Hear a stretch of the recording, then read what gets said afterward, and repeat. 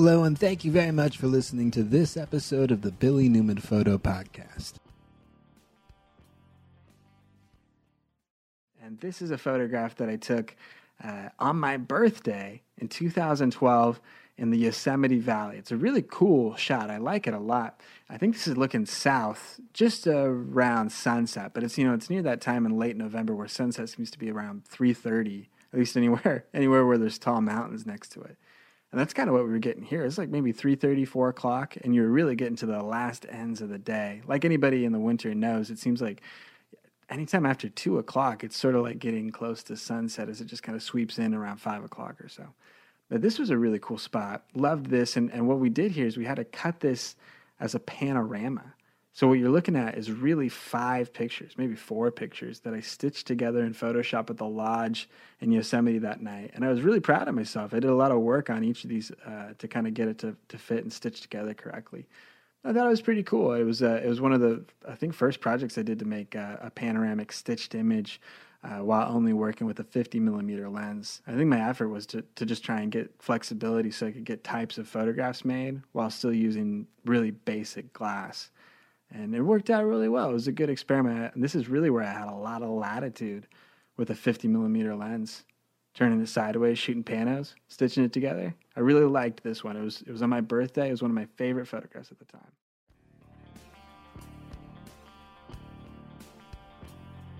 You can see more of my work at billynewmanphoto.com.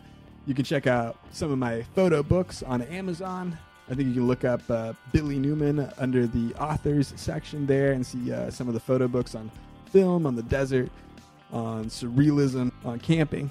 Some cool stuff over there.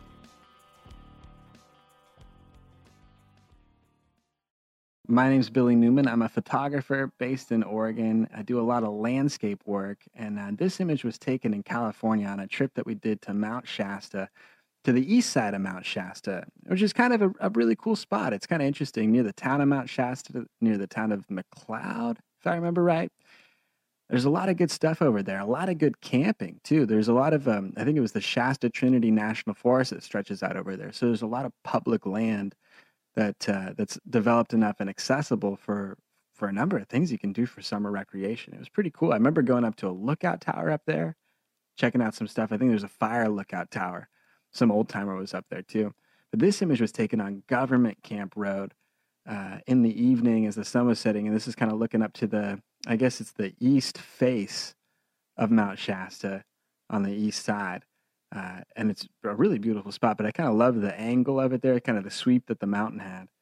And I tried as hard as I could to sort of square that up the way I wanted and match that up with the trees and the grass and the shadows and get some of those tones. But this was shot on that N80 film camera, some of my best images from one of the cheapest, most, just common cameras that are out there.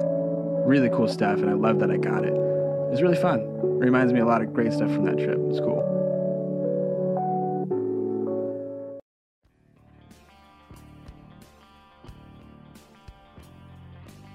You can check out more information at billynewmanphoto.com. You can go to billynewmanphoto.com/support if you want to help me out and participate in the value for value model that we're running this podcast with. If you receive some value out of some of the stuff that I was talking about, you're welcome to help me out and send some value my way through the portal at billynewmanphoto.com/support. You can also find more information there about Patreon and the way that I use it if you're interested or feel more comfortable using Patreon. That's patreon.com/BillyNewmanPhoto.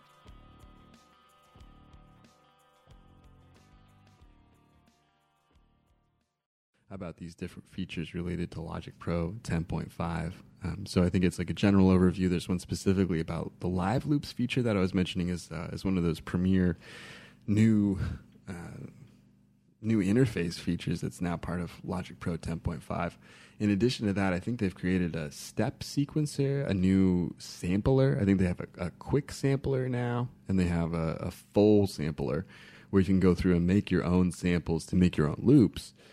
So you can really be producing your own music, and I think it's really cool, the kind of stuff that you can do. That's a big update that they've done. I think they talk about like what is the ESX 24, 27, something like that. It was this old sampler, sampler software that was probably some third-party plugin that ended up being bought and then ended up being integrated into Logic. That's speculation. But the way that it looks, it just doesn't look like Apple had ever designed it. So it's this crazy looking kind of silver software with a ton of buttons and knobs and stuff. It looks like it was supposed to be some real object, like if they made some actual pedal board, it looks like a drum machine or something, but it's laid out as a software in front of you, and it's just impossible, it seems to me, to use. So Apple's gone through and updated that kind of legacy piece. Some people are happy about it. Some people are mad about it. I see some people writing in forums, long live the ESX sampler. And then everybody, or plenty of people, saying they're happy to see it go and that they're happy to see it replaced by a more modern piece of a more modern utility.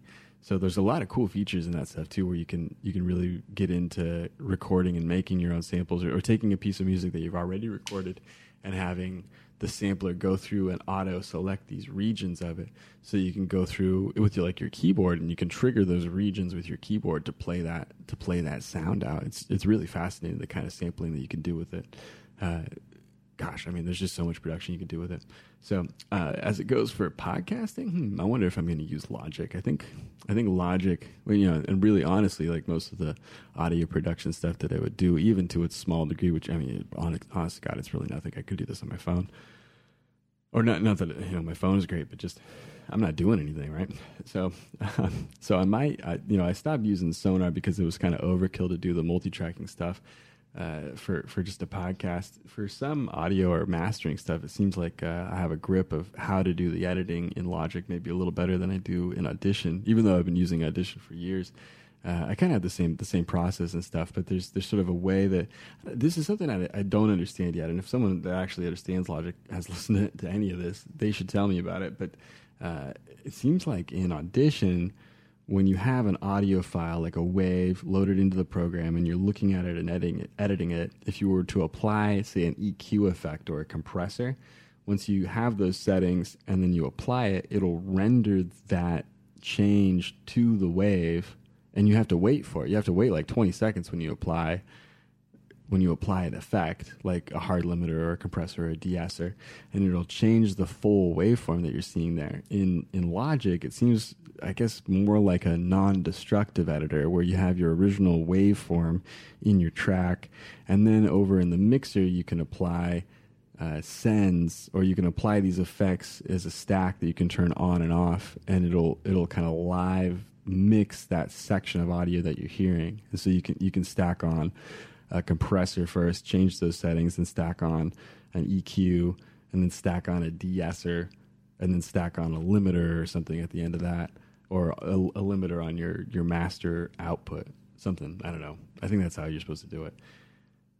So you can do that, and then you can change those settings, and you're not really adapting the original waveform, or you're not doing that in a stage where if you turn one on or one off, that you're kind of rendering the whole file in advance. I don't know if I have that totally right, but that's something I'm trying to figure out. So some things that you notice from that is Audition, or programs that kind of bake in the setting effect that you're making a change to, seem to operate a lot faster. I think because the track is sort of rendered and frozen, and the processor is not having to do any live rendering of added effects on top of the file that's already trying to have to grab that file and then play that file, and then add another layer of digital processing to it that you selected through changing settings, and then render those settings to the WAV file as it plays it without much latency. Man, it just sounds like a lot of tasks to do. So I guess when you have like a bigger Logic project with 24 instrument tracks, all with compressors and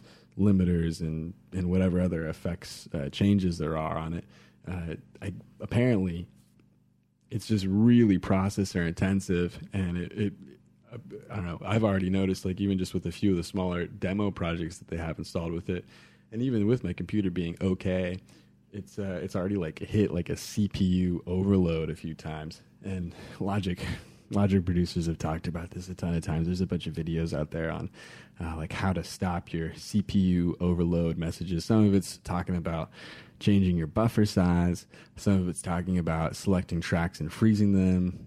there's a process called freezing a track, sort of similar to what we just talked about with Audition, where you're kind of baking in or rendering that track out so that the processor doesn't have to worry about it anymore. And then from there on, you can just kind of mix on the single track that you're working on at that time. If you're working on a multi-track project, you select the guitar, but then you can freeze all the drums so that whatever mix state they were in, the computer doesn't have to worry about processing. It'll only worry about processing the live effects on that single guitar track in the sense that you're making changes to. It's cool. I don't know. There's a few different features and stuff you can do to it, and it's interesting how all of these different digital audio workstation controls have come up over the years. I think like for this Logic stuff, this is what they're trying to sell Mac Pros for. I'm sure like even a Mac Mini would be a killer Logic workstation for a studio, but yeah, they're like that new Mac Pro, that gnarly one with 128 cores. I think one of the things they were trying to demonstrate with that is with a massive amount of core, and what is it, probably like 8 or 12 or something for the more standard one. I think that, or the whole background of getting a ton of RAM and a ton of processor space and a ton of cores was to do some of these larger studio mixes of Logic projects. Say if you have a symphony or you have like a full orchestra or something that you're trying to do a mix of, you have these live effects and compressors running on every track, and you could have up to 100 or 1,000 tracks or something running with these live effects that have to be processed on it. And so the idea was, and I've heard this at other times, that larger studios would take Mac Pros and run them in tandem so that they would have as many tracks as that individual Mac Pro could have, and then that would be bussed down. That would be bussed down into another mixer where they would have all of those. Is that making sense? Yeah, they would have, let's say, like, let's say 100 tracks would be on Mac Pro 1, and then they would have 300 tracks in total, so they would have Mac Pro 2 and 3, and each of those would have 100 tracks that it was responsible for operating in Logic, and then it would run in tandem and then be mixed out to a bus so that you would have all of those tracks rendered down into the 300 onto their channels. I don't know. It's crazy stuff, but it's kind of this like reduction process. They don't need to do that anymore, apparently, because is what they're trying to sell. These the newer Mac Pros, or if you max out a computer to its fullest, you can kind of handle some of these larger processor intensive projects like that. In response to that, man, I remember in 2003 using Cool Edit Pro to do 24-track, multi-track projects on a computer with 800 megahertz, and I didn't really have a problem with it. So I'm not really quite sure what I'm understanding about Logic or about audio production stuff in that capacity. It seems like there's some other tools or other utilities around, not tools, but just some other concepts, right? That allow you to do stuff without some of the some of the processor limitations.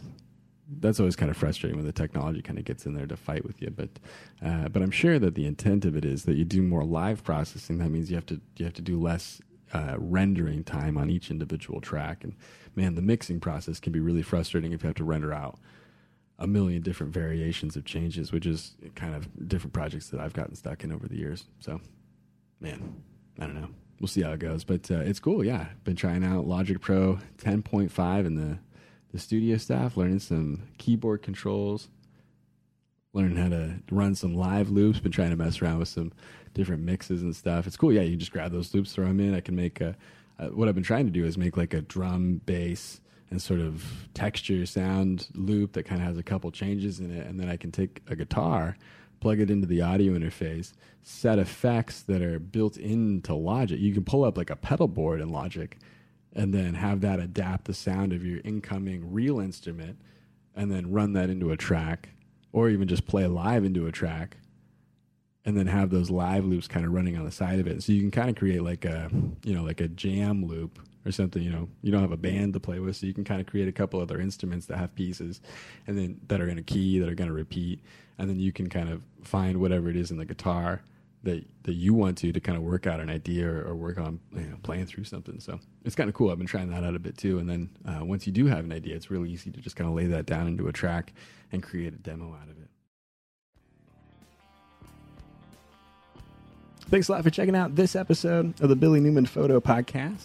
Hope you guys check out some stuff on billynewmanphoto.com.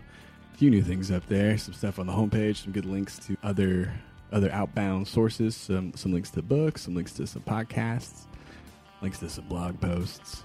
All pretty cool. But yeah, check it out at billynewmanphoto.com. Thanks a lot for listening to this episode of the podcast. Talk to you next time.